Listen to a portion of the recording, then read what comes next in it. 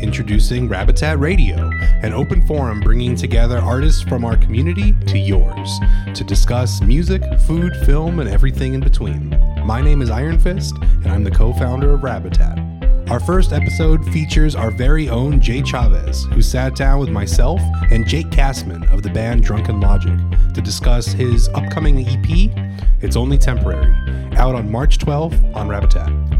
In this episode, we discuss the role of using your voice for progress and how inspiration from Christopher Nolan and Phil Collins shaped this collaborative production effort. Let's dive in. You've lived in Boston and you lived in Cali. I mean, what is it? East Coast or West Coast kind of feel? You know what I mean? West Coast is best coast. Hey, okay. I think when you grow up in California, there's something novel about the idea of seasons because you don't really have them. Okay, yeah, so for sure. There's basically like summer, and then there's kind of a fall, but fall doesn't really get below 40 degrees, and then you kind of So I always liked the ideas of four seasons, and then I spent 9 years on the East Coast and decided that winter is highly overrated, and I don't care for it. So I would say kind of I feel equally at home in SoCal and NorCal. So okay. I'd say that the whole state feels like home. So you would say those are definitely like places that you could see yourself just sticking to. For sure. Well, and I am currently writing and kind of demoing the next Drunken Logic full length, and the sound I want to make an LA rock record is kind of the idea. I want to do something in the Tom Petty, Warren Zevon vein. Oh, okay. That's kind of a little, that has that sound and that feeling of Southern California to it. So for sure. Do you think those next. Like do you think you pull certain inspiration from each place you were at, or do you kind of just, do you sit still on most, like you have like a set kind of thing that you do? So the first track on the record is A Good Soul Is Hard to Find, and that's just about like feeling like you're trapped in like a lab rat in a cage in a crappy Boston apartment. That's exactly how I felt living in Boston. Oh, for sure. That's for sure. Like it's funny when I first moved out here. People would always say, like, they would say, like, the housing's, the rent's about the same. Is the housing better in Boston or in LA? And I say, no, it's better in LA because the price might be the same, but the floors are level. There's no one living in your living room. That's hilarious. Like there's, it's much better. I don't have to fight my way through some snow. Yeah, I get it. Oh, wow, that's funny. That's crazy. So you brought up Good Soul. And your lyrics. That's one thing I definitely wanted to talk about. Your lyrics definitely, they paint this picture in your mind canvas. You know what I mean? And is that like something that you picked up and you're like, oh man, I'm gonna work on this so people can just get that in their mind? Yeah, I think yes. I always listen to bands that like to tell stories, even if they're not folk per se. I think there are bands or artists that really have a point to what they're trying to say, and the story or a theme or an image they're trying to depict. I'd also say that I come from a long line of writers, but that all of the other writers in my family became lawyers. Is the real difference? Became what? Lawyers. Yeah. I've heard some crazy things. You know what I mean? People, that's you breaking up. That's the black sheep. You know what I mean? Kind of thing. Definitely. But like my brother works for the Department of Justice. Oh, wow. But he wrote a novel in his spare time. Oh, wow. Hey, really? Just real quick. So like there's people I have a lot of very kind of successful professional people in my family, but they all kind of have that other side to them too. Yeah. Oh wow. And that's really cool. There's very highly literate family too. Yeah. So I think that contributed a lot to it. That's awesome. And so Dick, where does same kind of question. Inspiration, you've moved and you've lived in all these places. You lived in Europe, you lived in Germany, you lived in Spain and things like that. So it's like how does that make your how does that make you more developed as a musician and how you create, and get inspiration, It's a really good question. Well, when I met Jake originally, I was doing rap mainly. I was a hip hop like turntablist. And so in the time frame from when I met him to when I kind of went off and did all this stuff, I kind of discovered like electronic production and sound design, house and techno. I mean, Berlin will definitely give you an entire education and experience on like the world of the underground electronic scene. So that makes sense. Yeah. it definitely had a huge inspiration like to me and it just had a huge inspiration to my sounds. But when Jake wrote me about trying to do this project, I was really happy to try to do something different. I love making music for the dance floor, and I love making, dark techno and electronic, techno music. I love that stuff. But I'm a rock musician. I grew up listening to Black Sabbath. Jaime gave me my very first rock CD when we were kids. What was that CD? Ozzy, Diary of a Madman. I don't know that. It's his second album, and it was the album that I had all my CDs stolen when I was a kid. And when I started playing bass, I also play bass on this record, and so I'm playing bass on the record. There you go. And I wanted to have, a bit of the stuff I was influenced by. So a lot of the stuff is where I've been with all the electronic music, but a lot of the stuff that I've, contributed to is my own experience as a wannabe rock musician. So. Man. Yeah.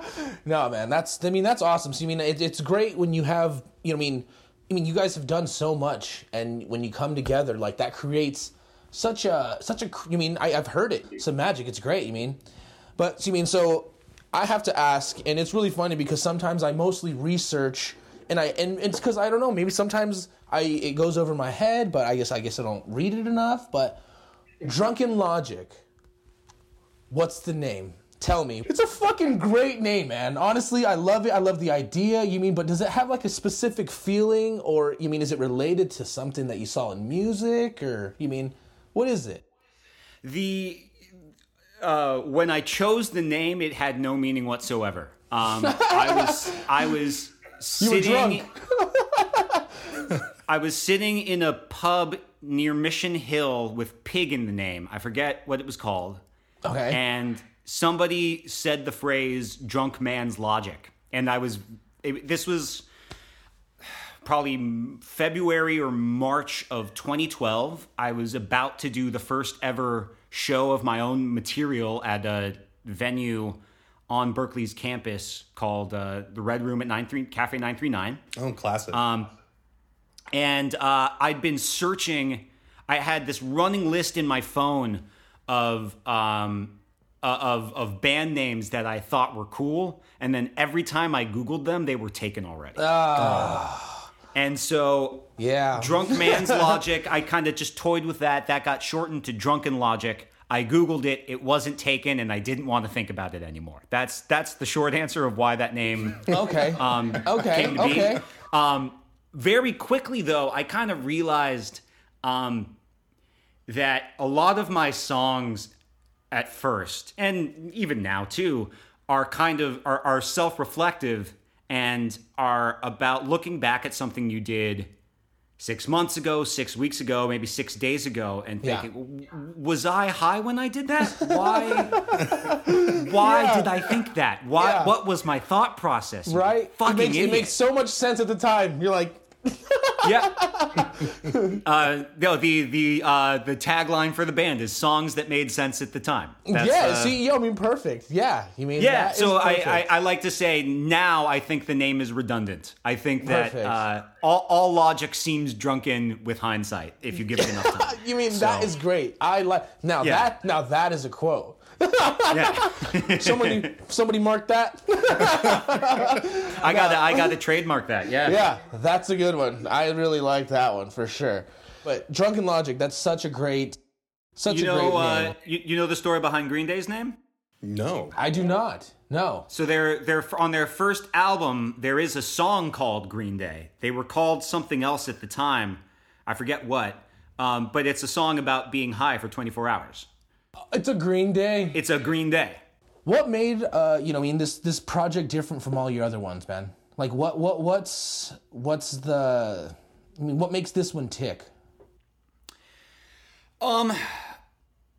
It's so. I mean, we've covered a lot of how it sounds completely different than any other Drunken Logic record. I'd still say it sounds like a Drunken Logic record. It just definitely, at least at first listen, it's kind of shocking to hear where we end up going, especially if you've heard the rest of our stuff. You'd be very surprised that this is the direction this record ends up going. I think the other thing is that it's the least conceptual thing I've ever put out, in that the first two Drunken Logic records are largely biographical and chronological. Okay. And then the third album, The Loudness Wars, is in a lot of ways my version of American Idiot. It's a rock opera about two characters in a very politically fraught situation in our country and trying to make sense of it all, and also trying to find empathy for people who disagree with you on a pretty profound level. It's hard sometimes. I get it. Do not get me started, man. You don't want to check my Facebook activity log these last week and a half. It's been bad. That's really funny. That's funny that you say that, because I honestly think it's very important to mention what you've done, your activism, your educational causes, what you've supported. Everything. It's a conversation that I feel needs to be had, but besides all that, it's really important to talk what you do to make your voice heard. You've done great things. 30 days, 30 songs. What is it? You created workshops for Second City, and I feel that's very important. Do you want to talk a little bit about that? So the last record we put out was called The Loudness Wars, and the gist of it is that it's basically a character who's perhaps more of our generation and our political leanings, switching off songs with somebody of perhaps our parents' generation and the opposite political leanings. For sure. And the way that record came into being was that I wrote a song called What a Beautiful Morning that was supposed to kind of satirize and lampoon conservative nostalgia for 1950s America. For sure. And we ended up making this really cool music video for it that uses entirely found footage. It's all public domain, 1950s PSAs, newsreels, and cartoons, basically.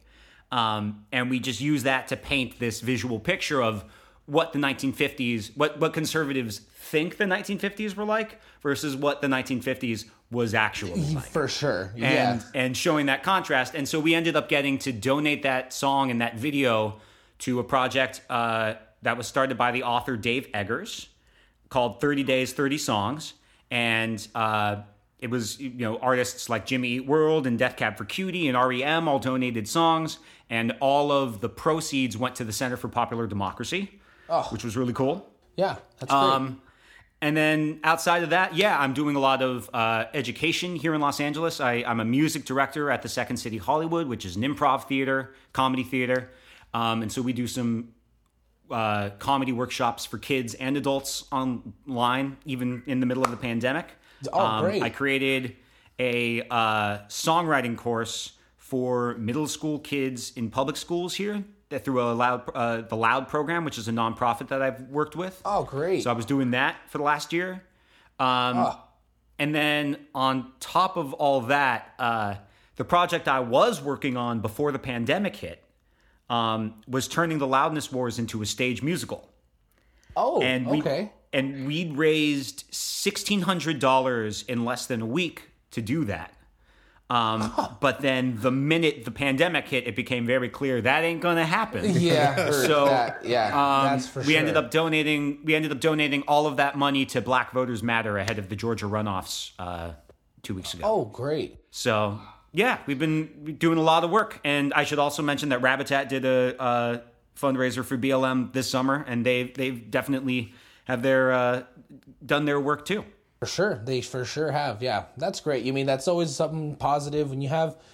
I mean when you have a voice, any voice. You mean it's always good to use it. That's awesome. That's great. Yeah, I'll to answer your previous question. This is definitely the least political record that Drunken Logic's ever put out. At least certainly in terms of content. And I mean, I did not think of these 4 songs as being connected in any way, except for the fact that there is, and Nick and I talked a lot about this, but there's a lot of anxiety, there's a lot of loneliness wrapped up in these songs. And that, I think, thematically connected the songs on the EP. But also, I was very... and we talked a lot about this, too. I wanted to make an EP... I'm not a fan of making something that's about something until you've had a little bit of distance to reflect on it. Okay. So I very much did not want to write songs about my experience in quarantine when we'd been in quarantine for only like a month and a half when we got started. For sure. You know? Yeah. So like the songs about quarantine are going to come out in like 2 years. Those are when the best songs are going to come out about this experience. And so I wanted to make a record that reflected what we might be feeling right now, but wasn't explicitly about what we're going through. I think you're doing a great job about it. I mean... Oh, thank you. What is your recipe for a great song? I mean, do you have a certain thing that you do every time? I mean, is there something you do before? Is it like you get started? Is there... I mean, what would you say in your mind is like, these are the things that I need either to be, you mean, in a good mood or to just come out with this great song? It's got to have a hook, and I define hook pretty broadly. That can be a lot of different things. Okay. Like, I think the last song on this EP, Nick, I'll Follow My Shadow on the Wall, I think that song is really just a series of hooks just interwoven with each other, and they just kind of, one fades away and another comes in, and it's not like whether it's that synth line that we worked on or the drum part that Mike plays. And that's how I approached that song, just on a little side note, is because that was the first song I heard for this project when you sent me all these demos. And I'm listening to the song, and it's like every single word, it's like so visceral. So I was like, when I wanted to work on this one, it's like you have every single thing just like hooking you. And so I mean, it goes back into the word painting, the word imagery of the lyrics. For sure. So yes, I think it's got to have a hook. I think it's got to be honest. It's got to tell a truth in some way. It doesn't have to be the truth. It doesn't have to be the only truth, but it has to explain a truth. I like that. And for it to be a Drunken Logic song, it's got to subvert your expectations. Okay, great. That's a great answer. Yeah. It's got to throw you a curveball at some point for sure. That's great. Wow. And Nick, what do you think? What would you say is a recipe for a great song? Well, as a producer, like as an artist, you know, it's maybe a little bit different. I mean, I am an artist as well, but I look at it like as producing this record, I wanted to make the best Drunken Logic record that I could make. Like when I approached it, I wanted to make something that I would want to listen to as a fan of Drunken Logic. Like the stuff that I've heard, you know, I think it's just natural that like producers want to do that. So when I looked at it like that, I'm like, okay, what flavors do we want? A lot of it goes back to just getting into like the headspace of whatever artist you're working with. Sure. I mean, we put together playlists. You know, I watched movies. Like one of Jake's favorite directors is Christopher Nolan. Shout out for Nolan. You know, have either of you seen Tenet yet? I'm afraid to rent it because everybody says they don't understand what's happening. Yeah, me too. That's one of the only ones I haven't seen from the man, and I'm a little nervous because of this controversial thing. So it's like, you know, but he has such a style, you know, with that. So that kind of stuff just helps, you know, and when you're producing another artist, I don't really care what anyone says, but a lot of it is pretend, you know, like when you're producing the artist, I'm trying to get into that space. Like if I'm trying to be an extension of especially with someone like Jake, who is Drunken Logic, I'm trying to get into the headspace of being, Jake when I'm trying to be an extension of that sound, of those lyrics, because Jake, he wrote those songs, but I personally come from the philosophy that stuff is transmitted through you, So you're like, these ideas and the feelings of the things he wrote, even if they were years ago, they reflect, and I was working on them for the first time while everything was happening last year. So, like that stuff is in the forefront of my mind. So even if we weren't making a record about what was going on last year, we're definitely in the music because I'm writing a lot of these songs in Los Angeles while this stuff is going down. For sure. Well, and the other, I guess it's not quite the same thing with this, but somebody who I listened to a lot on and really took a lot of inspiration for on this record was Phil Collins in Genesis. That's actually a really good point to say that, because I listened to a lot of that stuff for this record, Yeah. That's like I straight up told you that I wanted Phil Collins drums on I'll Follow My Shadow. Like that was the sound. But like particularly he is an astonishing vocalist. Yes. And does some real, I don't know if you're familiar with the song Mama by Genesis, but like some of the best vocal acting I've ever heard in a song, maybe ever.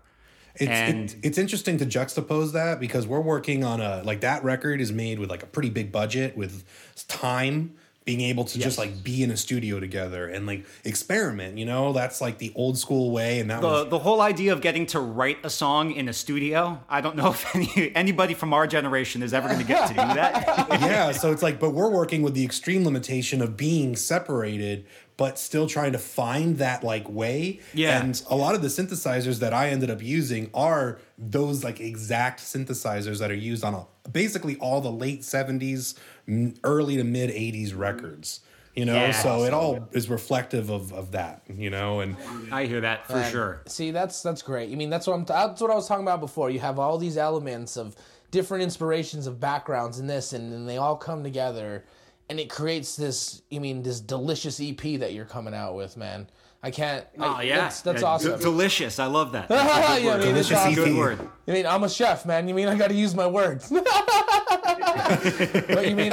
honestly, guys, it's been great. If I could just give a little cheers to you guys. Yeah, we got cheers. we got Nick Ziegler, Iron Fist, musician, producer, co-founder of Rabbitat Records. We got Jake Kassman, Drunken Logic. His upcoming single again drops February 26th, Lost in February, and his EP hitting digital stores on March 12th. I take that to you, sir. Cheers. Thanks, Jay. Thanks, Nick. This was blast. Yeah, it was fun.